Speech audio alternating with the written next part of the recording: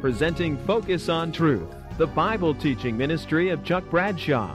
Focus on Truth is a non-denominational evangelical Christian ministry to the marketplace. Focus on Truth is dedicated to proclaiming the gospel of the free grace of God and helping people understand the practical relevance of the Bible. Join now with Chuck as together we focus on the truth of God's Word. This is our first study in Paul's letter to the Galatians. I've entitled it Galatians, A Call to Freedom, and what we'll be doing today in this first study is just simply looking at the background and the introduction. We'll get into maybe the first 9 or 10 verses of the letter. We'll get into the meat of the letter beginning in our next study. You should have before you a copy of the notes and the outline, and you should have a map as well with a few notes on it. And the map is entitled The Apostle Paul's First Missionary Tour. So if you don't have those, there are some available here. Just grab one. Just by way of historical background, remember that Jesus gave the Great Commission in AD 30, as best we can tell. That was the time of his crucifixion and resurrection and subsequent ascension. And notice what he said in Matthew chapter 28, verses 18 through 20. Jesus came and said to them, "All authority in heaven and on earth has been given to me. Go therefore and make disciples of all nations." Notice this, make disciples of all nations, baptizing them in the name of the Father and of the Son and of the Holy Spirit, teaching them to observe all that I have commanded you, and behold, I am with you always to the end of the age.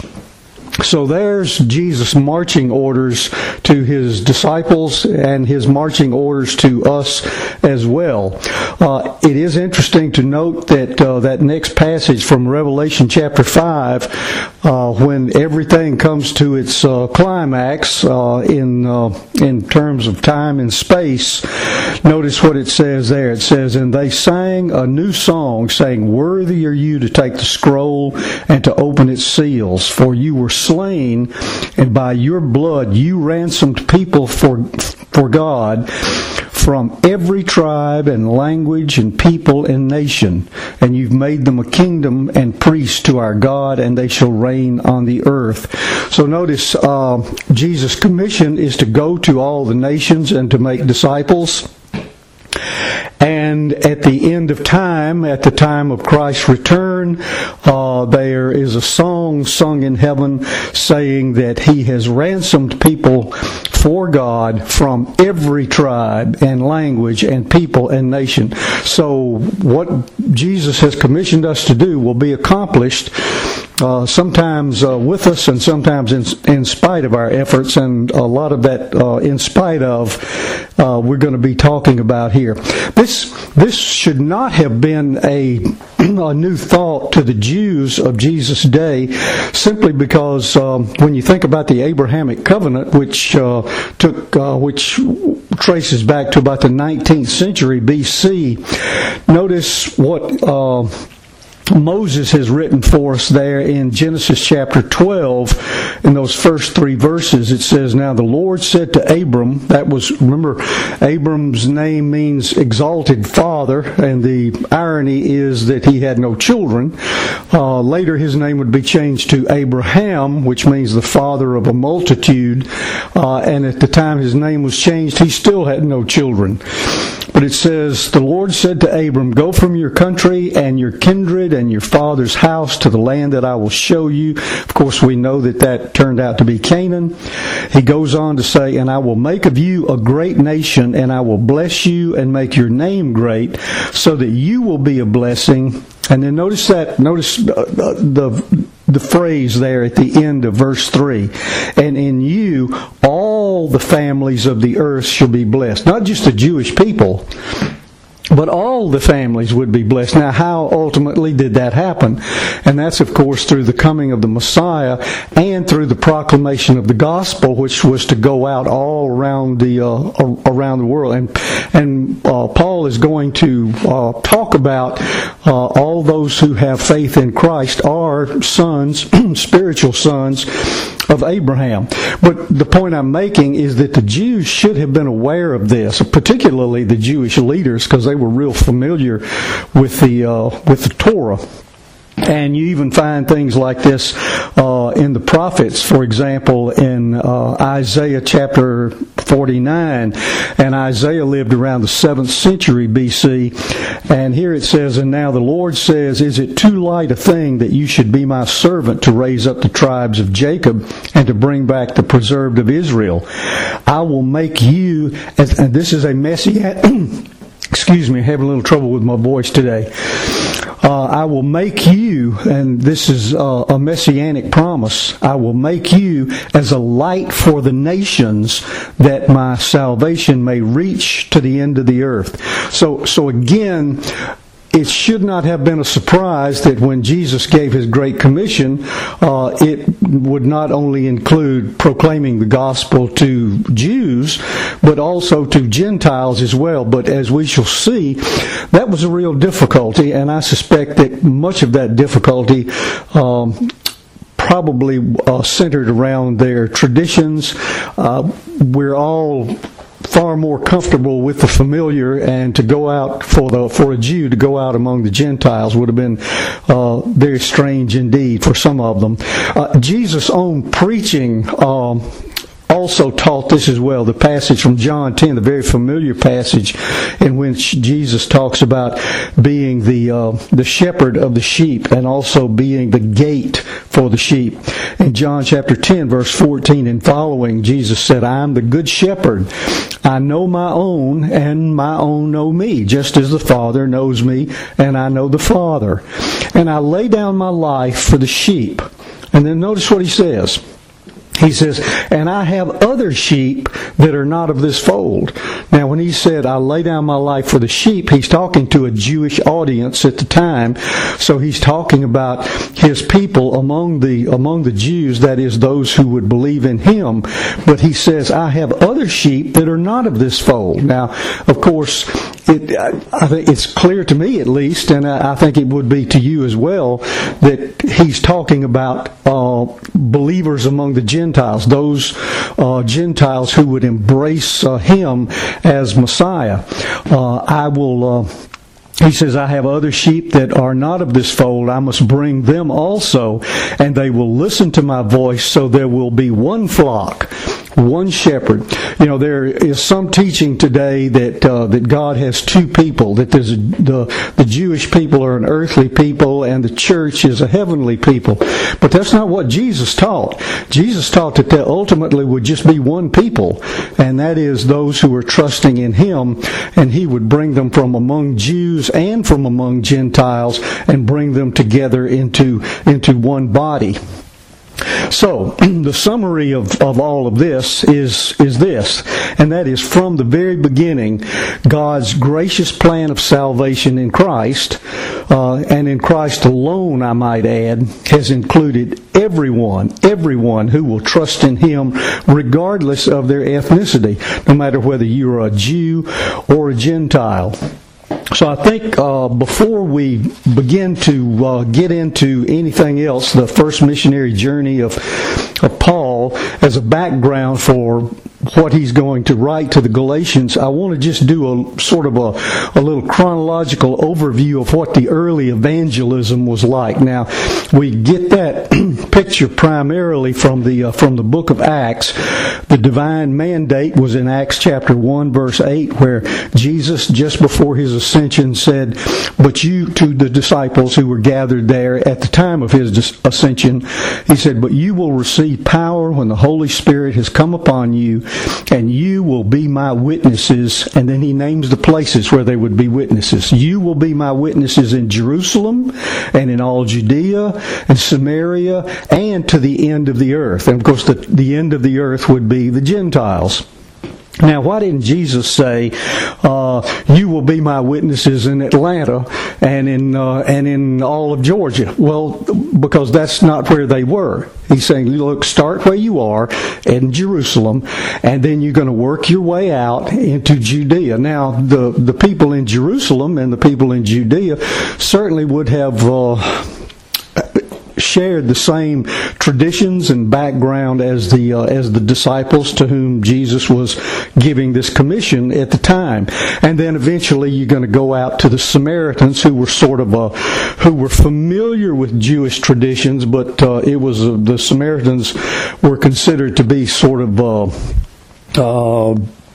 crossbreeds almost, and I hate using that terminology, but remember that the Samaritans had come from the time that after the Assyrian captivity and the Babylonian captivity, there were people who came back and settled north of Judea and intermarried with the people who were living there, and they came to be known as the Samaritans. In fact, Samaria was the capital of that area.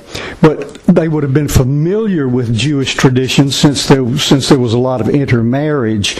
But and then ultimately you go to the Gentiles, and of course the Gentiles would have been clueless as far as anything concerning the Old Testament, the Torah, any of those kinds of things. So the divine mandate is to go, and eventually you're going to reach the whole world, but don't do it without the power of the Holy Spirit. So it's going to begin in Jerusalem. And that's what Acts chapters 2 through 7 are all about. Most of that takes place around AD 30 to 31, and the gospel is going out to Jews and to Jewish proselytes. And as the gospel went out, the persecution began to break out against these people. Now, remember, early on they were not called Christians. They were called people of the way. And they apparently got that name from what Jesus said about being the way and the truth and the life. But they were known as the people of the way. And as far as many people, particularly the Romans, when they looked at this new group, this sect that we call Christians, they just viewed them as just another offshoot of Judaism. They didn't make any sort of real distinction. But persecution broke out. And when it did, then the gospel began to spread, and it spread from Jerusalem and Judea and began to go into Judea and ultimately in Samaria. And that's what we find in Acts chapters 8 through 12.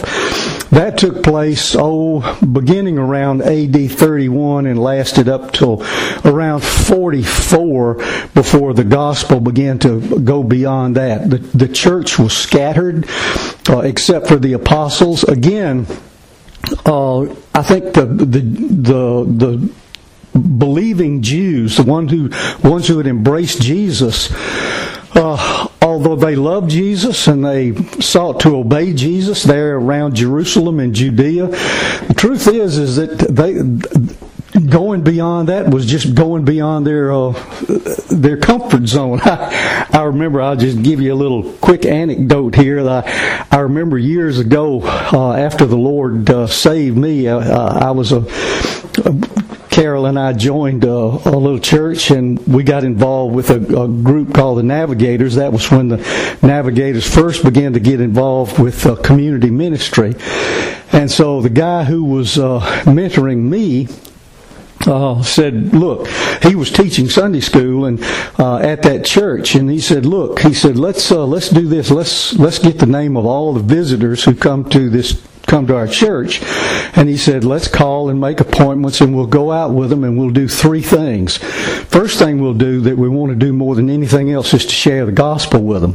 Second thing is we want to invite them to come back to church. And thirdly, we want to invite them to get involved in some sort of little Bible study so that we can fulfill the Great Commission. And I thought, well, that sounds great. So I remember the first time we went out, we had made appointments, so we weren't going in cold turkey when folks didn't have all the clothes on, or maybe they were in the middle of supper. They were expecting us at a specific time, and so I remember we pulled up in front of these folks' house, and I started to get out. And he said, "Well, wait a minute, we need to pray first." And he started praying, and while he was praying, I was thinking, my prayer would be, oh God, please don't let them be at home, because it was a little unnerving. See, that was out of my comfort zone. I was not used to doing things like that, and I think that's probably where these people who were accustomed to talking to folks of their own ethnic group were at the time. But what does God do? In order to fulfill that commission, God turns up the heat. Second law of thermodynamics. You increase the heat, you get expansion. And so he turned up the heat in terms of persecution, and used persecution in order to scatter the church. And you had people like Philip, who originally had, and still was, a deacon, who was out ministering. I put a couple of verses in your notes there from Acts chapter 8. It says, now those who were scattered went about preaching the word. Philip went down to the city of Samaria. That's, again, the capital of that area. And he proclaimed to them the Christ. And the crowds with one accord paid attention to what was being said by Philip when they heard him and saw the signs that he did. What happened was that Philip went to the Samaritans. He started preaching, and what did God do? God started saving people. Wow, well, now all of a sudden, the only people who essentially stayed in Jerusalem at the time of the persecution were the apostles. They were sort of the home office. And it tells us later on in Acts chapter 8, beginning at verse 14, it says, now when the apostles at Jerusalem heard that Samaria had received the word of God, they sent to them Peter and John. So here we're going to send this delegation up there to Samaria, who came down and prayed for them that they might receive the Holy Spirit, for he had not yet fallen on any of them, but they had only been baptized in the name of the Lord Jesus. And then they laid their hands on them, and they received the Holy Spirit. Now this unnerves some people when they read this, but I think there's a good explanation for it. When we call on the name of the Lord to save us, when we believe in the Lord Jesus, the Holy Spirit comes to indwell us at that moment. In fact, we're born again, we're recreated, we're given a new heart, we have a new spirit within us. All that takes place. So what's the deal? What's the deal here? That it sounds like the Samaritans were saved, but they had not received the Holy Spirit. So what's going on here? Well, let me just mention a couple of things about the book of Acts. Remember this, first of all, that the book of Acts is a transitional sort of book. It's a historical sequel to Luke's gospel. It's a bridge, as it were, between the Gospels and the New Testament epistles. It describes those first 30 years or so.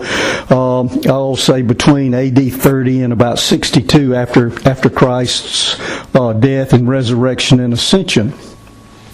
And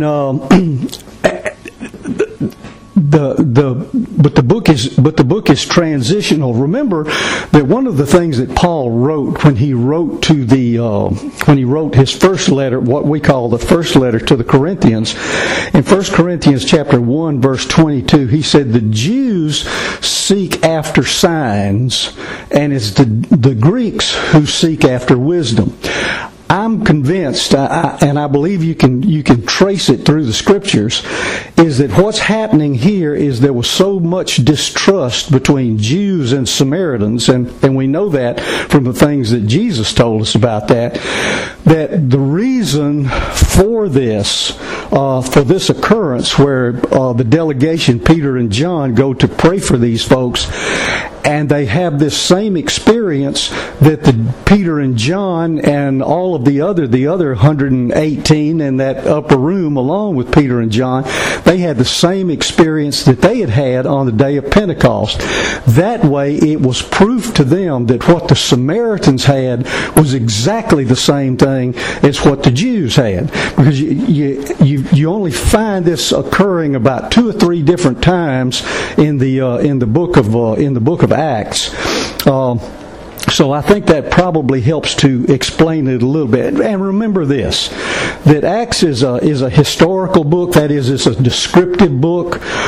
It's not a didactic or prescriptive book. Luke's emphasis is always on what people have experienced. He accurately writes down what some of the sermons were that they preached. But the emphasis is on what people experience. And if you want to develop your doctrine, if you want to develop policy and what is proper practice, we need to go to the letters that are written, the New Testament letters, because they're the ones, those are the documents that establish practice and policy. For example, you remember one of the things that happened in the early church is that most of the members of the church were voluntarily giving up everything, and they were living communally. That was going on in Acts chapter 4. Well, was that the norm? Is that the kind of thing that we ought to be doing today? Is it every time somebody comes to Christ, well, you just cash in all of your chips, and we all kind of live together and sing Kumbaya? I don't think that's the case. And so that's the same thing that's going on with this event where Philip has preached, and then Peter and John go up there, and again we're going to see this happen several times. Now in AD 34, that's about the time that Saul of Tarsus was converted, and we don't need to rehash that, but you remember he had that experience on the road to Damascus, and then there were a number of silent years. In fact, there were about 14 years before Paul really gets involved in ministry that is recorded for us. It says in Acts chapter 11, and by this time, the whole emphasis of the book of Acts has shifted from Jerusalem and Judea all the way up to Antioch, Syria. What had happened was the Lord started doing tremendous things up in Antioch, and the Lord was saving a lot of folks, and Antioch became the great sending church. That's where all three of Paul's missionary tours began, was at that church at Antioch. Now, let's just read a little bit about that in Acts chapter 11, verses 19 and following. It says, "Now those who were scattered because of the persecution that arose over Stephen," remember he was the first church martyr, Stephen was, and who was it that was holding the coats? And at the time, all the stones were being thrown. Yes, that was Saul of Tarsus who was doing that. He was giving his approval. In fact, remember, at the time that the Lord saved him, he was on his way to Damascus, Syria, in order to capture more. We call them Christians, but capture more members of the way and bring them back to either prison or to be stoned to death for blasphemy or whatever. But anyway, it says, now those who were scattered because of the persecution that arose over Stephen traveled as far as Phoenicia and Cyprus and Antioch, speaking the word to no one except Jews. Notice, again, we're just comfortable with the familiar. So here are people who are moving northward and particularly westward as well, but they're sort of limiting their sharing and their witnessing to the Jewish people. But there were some of them, men of Cyprus and Cyrene, who on coming to Antioch spoke to the Hellenists also, preaching the Lord Jesus. Now, who in the world are the Hellenists? Well, the Hellenists were Jews, but they were Jews. What's the best way to explain? Okay, let me explain it this way. So, one of the first controversies that really arose in the church was with the distribution of resources among the widows. There were widows who were Hebrews through and through, and and then there were Hellenistic Hebrews. The Hebrews who were through and through were the ones who were born into the Jewish ethnicity, I guess, for lack of a better terminology. The Hellenists were those who had returned along, and they and their ancestors had returned many years ago from Babylon, and when they came back, they settled down not in Judea, but north of Judea, and they had been impacted greatly by Greek culture. Remember when Alexander the Great conquered the then known world. One of his intentions, one of his desires, was to Hellenize the world. That is, to fill the world with Greek culture. Well, that's the people he's talking about here. They're Jews, but they're Jews who have been enculturated into Greek culture. He says, so on coming to Antioch, they spoke to the Hellenists also, preaching the Lord Jesus. And the hand of the Lord was with them, and a great number who believed turned to the Lord. The report of this came to the ears of the church in Jerusalem. Now, see, this sounds like it sounds again like what happened with Philip. Philip preached in Samaria. The Home Office sent some guys up there.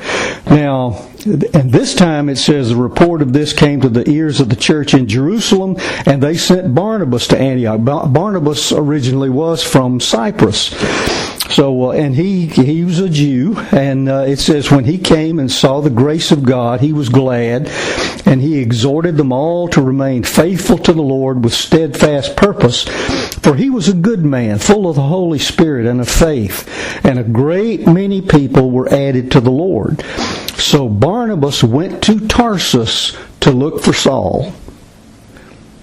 And when he'd found him, he brought him to Antioch. For a whole year they met with the church and taught a great many people.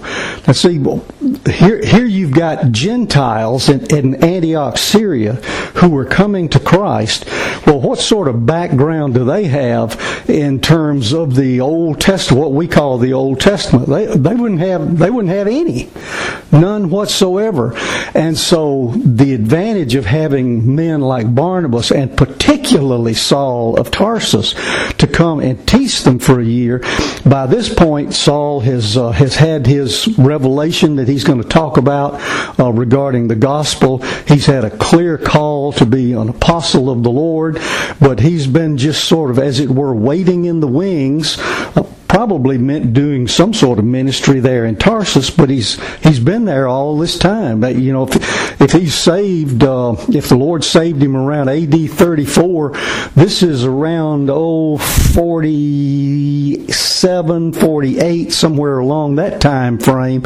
So sometimes we think that the Lord ought to get busy and use us more quickly than we think He is doing.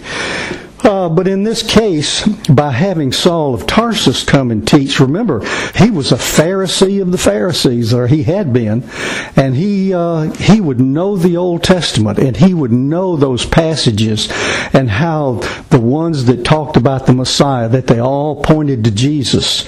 So this is going to be a tremendous year for the people in Antioch as Barnabas and Saul of Tarsus are preaching to them. Now, meanwhile, during this very same time period, there was something that happened with Peter. Remember, there was a Roman centurion named Cornelius who lived, who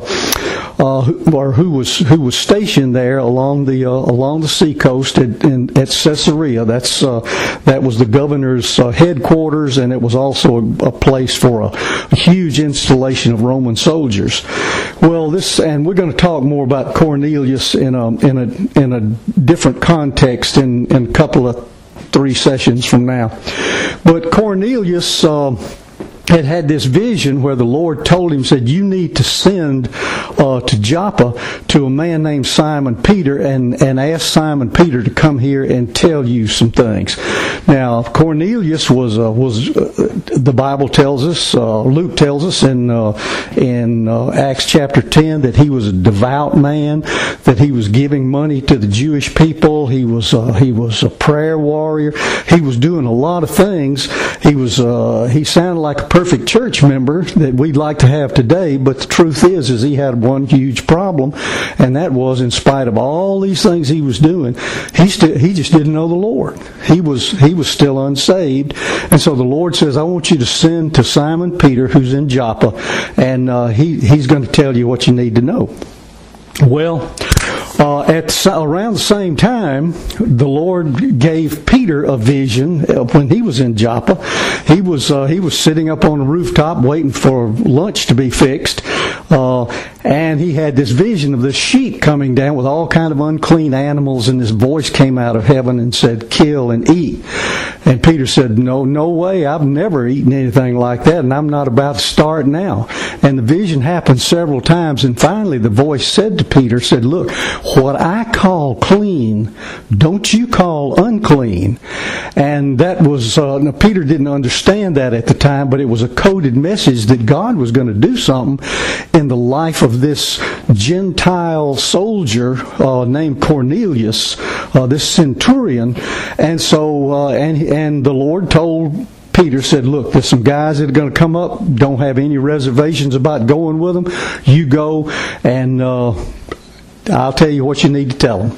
So Peter got there finally to Caesarea, got to Cornelius' house, and Cornelius had a crowd there. I mean, he had the place just full of folks, and said, "Okay, you just go ahead and tell us what it is that the Lord, Peter, whatever it is that the Lord told you to tell us." And Peter begins to preach the gospel, and he can't even finish his sermon until all of a sudden the Holy Spirit falls, and all these folks start speaking in tongues. Now, the great thing that Peter had done when he left Joppa to go to Cornelius' house is he took a half dozen of his Jewish brothers with him. And so they were all there and saw what happened. But again, what's going on? Here we see that the Lord is showing these Jews that the same thing that this Gentile Roman centurion, this soldier, got was exactly the same thing that the folks in Samaria had gotten, and it was the same thing that the original disciples and apostles had gotten on the day of Pentecost. There was no difference whatsoever. And Peter even stayed there a few days to teach them some things, and as we'll see later on, he got in the doghouse with some folks at the home office about hanging out with Gentiles. But that ties in a little bit later with our story that we're talking about today. Well, that was in Acts chapter 10 and 11, and so that brings us finally to Acts 13 and 14, which is where the missionary journeys of Paul begin. And so I want us to look at just a few things. We don't have time to we can't spend a lot of time looking at the missionary journey, at this first missionary journey, but we do want to look at the things that pertain to this letter that Paul wrote. The first missionary journey took place probably around AD 48 to 49. It lasted about a year and a half, maybe as long as 2 years, so it's possible it could have started as early as 47. And so there were... I guess we need to take a moment and just talk about who the players were in terms of this missionary tour. The tour itself was composed, the leader of the tour originally was Barnabas, and at that time Saul of Tarsus was still referred to as Saul of Tarsus, and Barnabas also took along with him Barnabas, I believe it was his nephew, whose name was John Mark. He is the John Mark, the Mark who wrote the Gospel of Mark. And he bailed early on in the in the missionary tour. But we'll talk about that as well as a minute. Those essentially are the protagonists in the story. The antagonists basically were two groups. One was the Jews themselves. When Paul and Luke as well use the term Jews in their writing, generally they're referring to the Jewish religious leaders. That is, unless the context is real clear that they're referring to the broader ethnic group. So there were Jews, real Jews, who got real upset and were very antagonistic with what Barnabas and Saul of Tarsus were preaching on this missionary tour. The second group of people who were antagonistic was a group of people called Judaizers. Now that term is not used in the New Testament. I don't recall that it is anyway. It's sometimes referred to as the circumcision party. Doesn't sound like much of a party, does it? But they were professing Jewish Christians who insisted that Gentile Christians observe Jewish religious customs. They agreed that it was necessary for a person to have faith in Christ in order to be saved, but they also insisted that a believing Gentile males be circumcised and that they keep the Mosaic law. That's brought out in Acts chapter 15 verse 1 where it says, "But some men came down from Judea and were teaching the brothers at Antioch, unless you are circumcised according to the custom of Moses, you cannot be saved." So these Judaizers were professing, they were Jews, but they were professing believers. Probably some were and were just misled. Others were professors but not real possessors of the truth. And essentially they were saying that faith in Christ alone is just simply not enough. If you're going to come to faith, you're going to have to come, and it is important to trust in Jesus, but the only way you can come to Jesus is via Moses. You've got to come by the way of the law. So this is one of the things that really provoked and brought about the writing of Paul's letter to the Galatians, because there were questions that had arisen by these Judaizers and saying, "Well, remember this? Who is this guy Paul?" Said he's not one of the original 12. Well, that was true. He was not. Said he didn't see Jesus. Jesus didn't speak to him directly, but Paul's going to talk about the revelation that he got from the Lord. And they were also accusing Paul of watering down the gospel because Paul was preaching that salvation was by grace alone, through faith alone, in Christ alone. That the Gentiles didn't have to keep the law. Nobody's got to keep the law. All you got to do is just trust in the Lord Jesus. And so there were accusations of watering down the gospel. Well, if you look at that map, I've got a few little notes written on the map, and we'll just quickly look at some of those, although we won't have time to look at all of them. Again, the time frame here is probably around AD 48 to 49. Saul of Tarsus, and who later came to be known as Paul and Barnabas, were ministering there at the church in Antioch, Syria.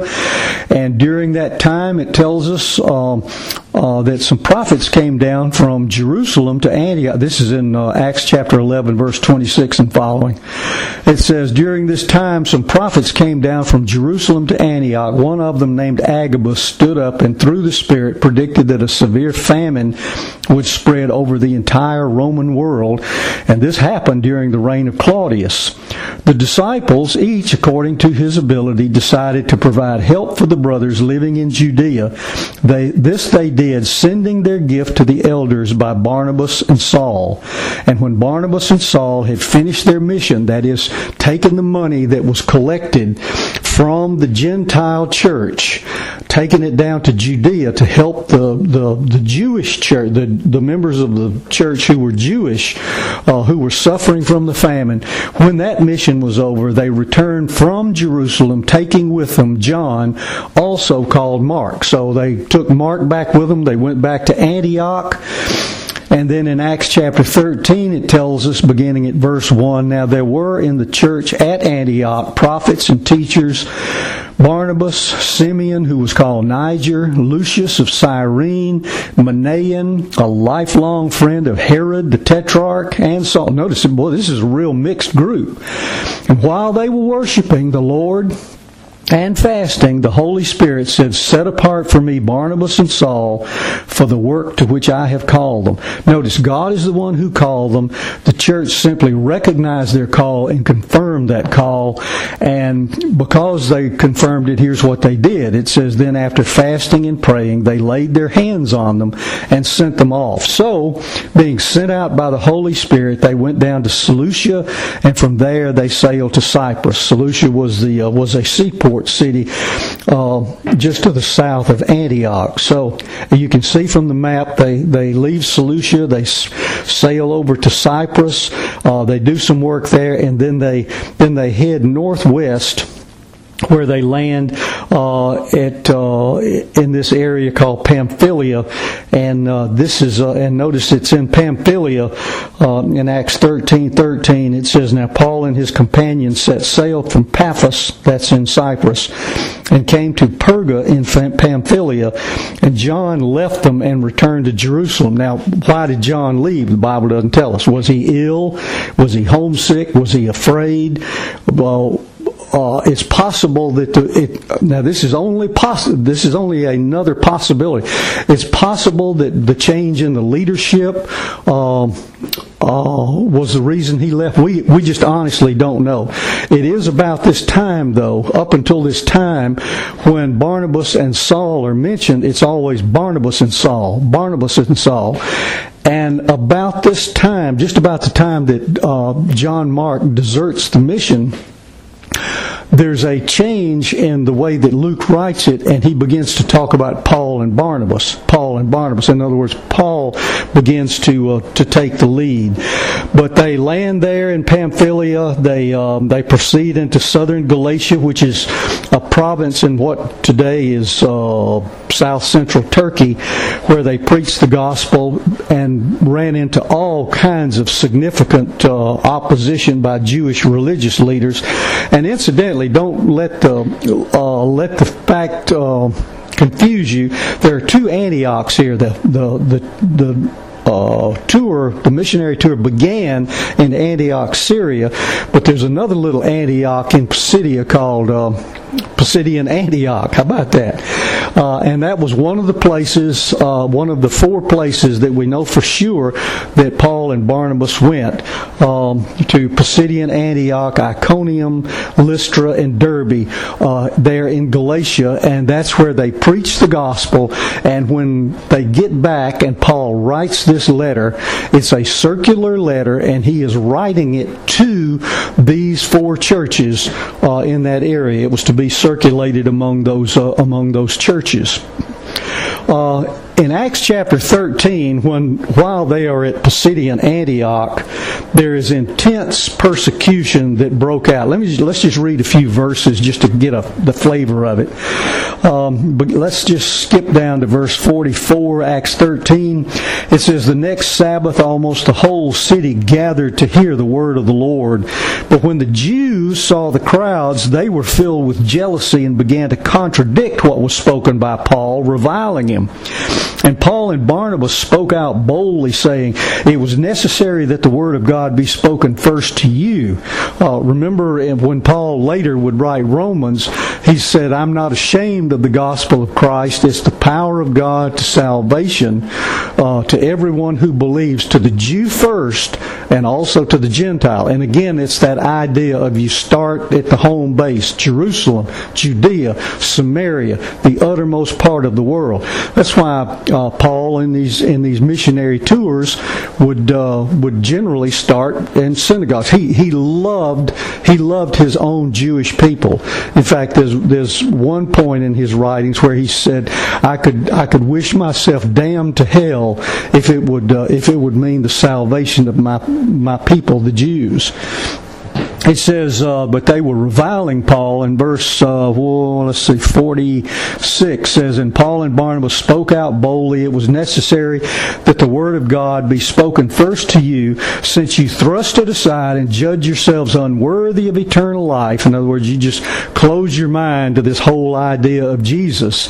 Behold, we are turning to the Gentiles, for so the Lord has commanded us, saying, I have made you a light for the Gentiles, that you may bring salvation to the ends of the earth. That's a promise that Paul claimed for himself, that God had given him, because the original promise there in Isaiah 49 was one that talked about Messiah.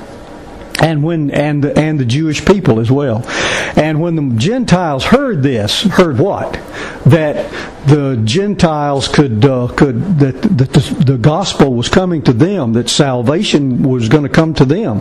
When the Gentiles heard this, they began rejoicing and glorifying the word of the Lord. Watch out now.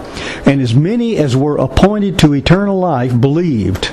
Now, we're not going to spend a lot of time on that phrase, but I do want to point it out to you. Don't get the cart before the horse. Notice what it does not say. It does not say as many as believed were appointed to eternal life. It says as many as had already been appointed to eternal life believed.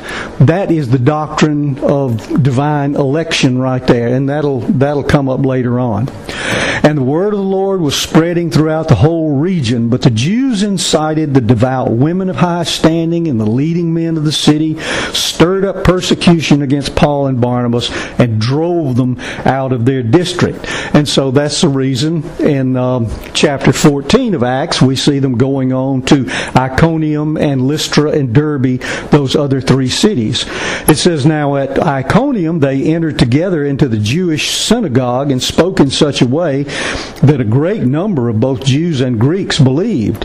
But the unbelieving Jews stirred up the Gentiles and poisoned their minds against the brothers. So they remained a long time speaking boldly for the Lord, who bore witness to the word of his grace, granting signs and wonders to be done by their hands. But the people of the city were divided. Some sided with the Jews, some with the apostles. And when an attempt was made by both Gentiles and Jews with their rulers to mistreat them and to stone them, they learned of it and fled to Lystra and Derbe, cities of Lycaonia, and to the surrounding country, and there they preached the gospel. But Jews came from Antioch and Iconium. Notice, there's a group of people who are following Paul and Barnabas. Wherever they go and preach, there's this group that follows them. And they stir up trouble, they incite riots, they get them run out of town, and then there's something else that they do that we're about to get to. But Jews from Antioch and Iconium, and but Jews came from Antioch and Iconium, and having persuaded the crowds, they stoned Paul and dragged him out of the city, supposing that he was dead. But when the disciples gathered about him, he rose up and entered the city, and on the next day he went with Barnabas to Derbe. Finally, when the mission is over, they make their way back to the home church of there at Antioch. And it's after they return is when Paul writes this first letter, his very first letter that we have that he wrote to the churches at Galatia. And the reason that we believe that he wrote it one of the reasons that we believe that he wrote it at this point is because, and this is probably around a late AD 48 to somewhere in 49, the reason that's proposed is because the Jerusalem Council, which takes place in Acts chapter 15, met in late AD 49 to 50 to address some of these same issues that Paul is going to address. And yet in Paul's letter, as important as those findings were and those declarations were of that first Jerusalem council in Acts 15, Paul makes no mention of that meeting whatsoever in the letter. If that meeting had taken place before, he surely would have mentioned it. So that's the reason we believe that the letter's written right after they get back from the missionary tour, and that would make sense because you've got these people following them who are stirring up trouble, and then some of them are staying behind. The false teachers are staying behind. That would be the Judaizers, and we're really creating problems. And so that brings us to the first few verses of Galatians chapter 1. So this letter is a follow-up to the missionary tour that Paul and Barnabas had just completed. Now let's read, and we'll begin to get a taste for Paul's writings. And he begins, Paul, an apostle, not from men nor through man, but through Jesus Christ and God the Father who raised him from the dead, and all the brothers who are with me. And it's addressed to the churches of Galatia. What Paul is doing here is he is beginning to defend the origin of his commission. Notice he said, look, I am an apostle. I didn't get my apostleship from some men. I didn't go to Jerusalem to get them to lay their hands on me. It didn't come from a man. It didn't come through men. Nobody taught me this sort of thing. It came through Jesus Christ himself. And he's going to talk about that revelation that he had received. Now this is an interesting way that Paul begins this letter, because if you read his other letters, for example, if you read, say, the first, what we call the 1 Corinthians, when you read the beginning of that, Paul writes, "Oh, grace and peace, and I'm so thankful for you, and I praise the Lord for you. You're not behind in any spiritual gift. It's great that things are working for you there, and yet." One of the things, there's several, the church at Corinth had problems. I mean, it had real problems. There was some guy who was having sex with his stepmother. People were getting drunk when they go to have the communion or the Lord's Supper. There were divisions within the church. They were pitting Paul and against Peter, and well, we don't follow either one of those. The only person we follow is Jesus. I mean, there were all kinds of problems, and yet Paul begins the letter by thanking God for them and saying nice things. And yet in this letter, essentially what Paul does is when he begins the letter, he pulls 245s out of his holsters and just begins to blast away. Now, why is that? Well, Paul, in writing to the Corinthians, who clearly had problems, is going to address those problems. But the problems that the Corinthians were having were behavioral problems. They were doing the wrong thing. They were sinning in the things that they were doing. Paul was going to address that and said, look, you guys have got to deal with this. This stuff can't be going on in the church. But it was a behavioral kind of thing. They had the gospel right, but they were living wrong. In the letter to the Galatians, what was happening is these false teachers had come in and they were perverting the gospel. And Paul says, hey, if the foundation's wrong, everything else is going to be wrong. And so he just comes in blasting away. That's the reason he abruptly begins to talk about his apostleship. He said, he does say, grace to you and peace from God our Father and the Lord Jesus Christ, who gave himself for our sins to deliver us from the present evil age according to the will of our God and Father. And then there's a doxology, to whom be the glory forever and ever. Amen. But the gospel is at stake. And notice what the very next thing that he says. Now he's got the guns blasting right now. He says, I am astonished astonished that you are so quickly deserting Him who called you in the grace of Christ and are turning to a different gospel, not that there is another one. He says, I cannot believe what you people are doing. And notice, he doesn't say that they are deserting the gospel. He says they are deserting Him, talking about Christ. You are quickly deserting Him who called you, or deserting God who called you in the grace of Christ. And he says you're turning to a different gospel. The word different there is the word heteros, which means another of a different kind. It's a different breed altogether. He says, not that there is another one. And that word another there is the word allos, which means another of the same kind. He says, you're turning to a gospel of a different kind, but not that there really is a gospel of another kind.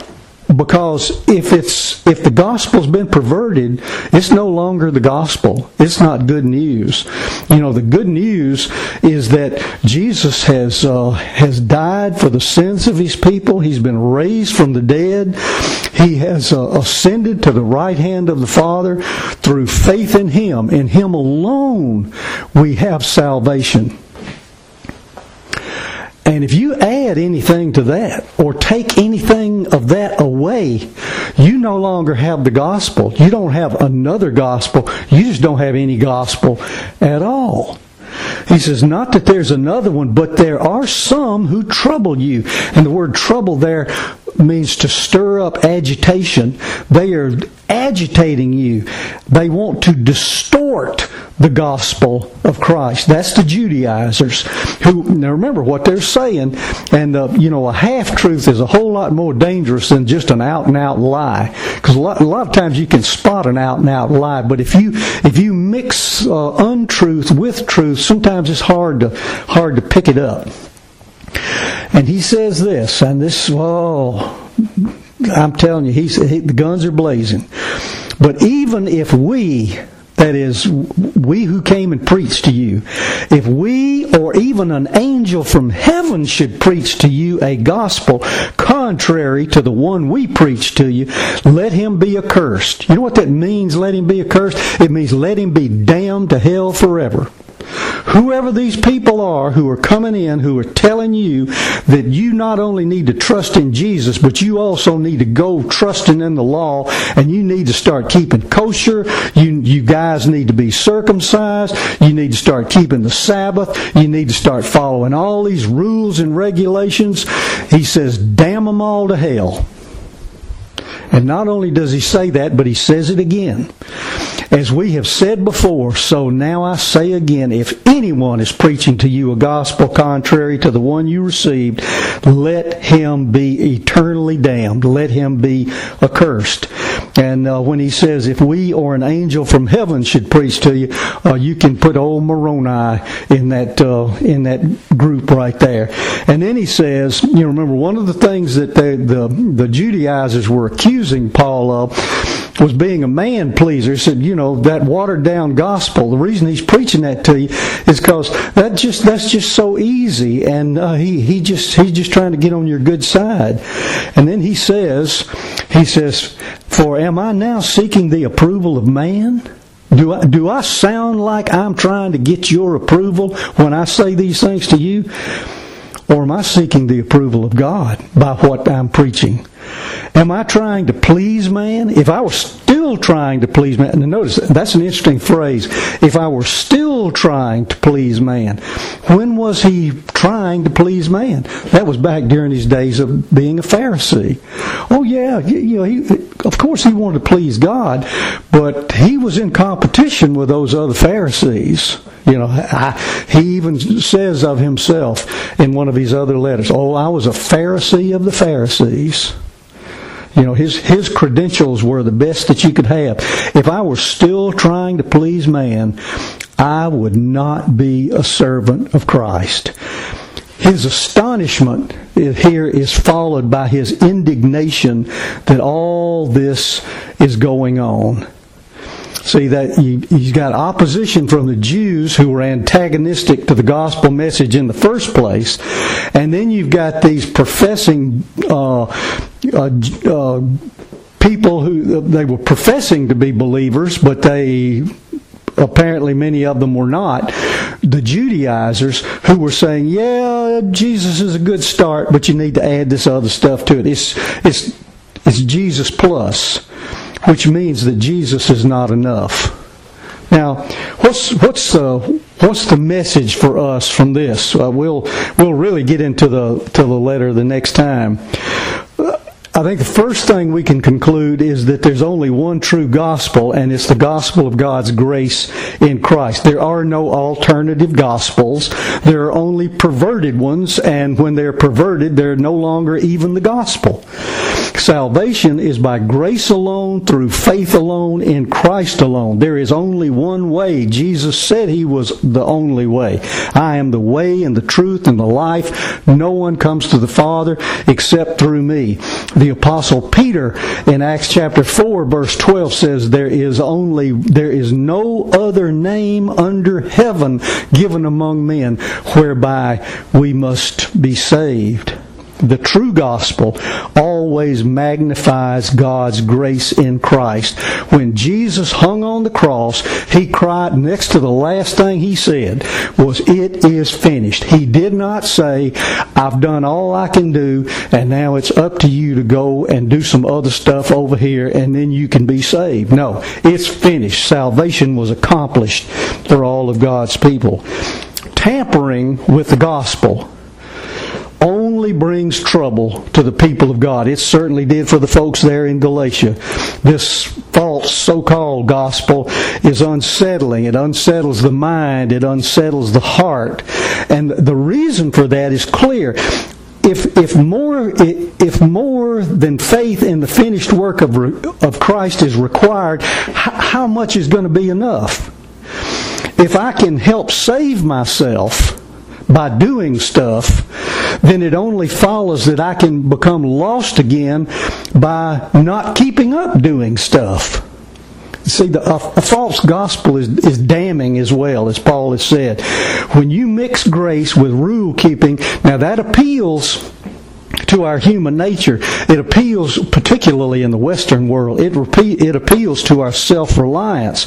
But what it also does is it shifts our reliance from Christ to something that we do.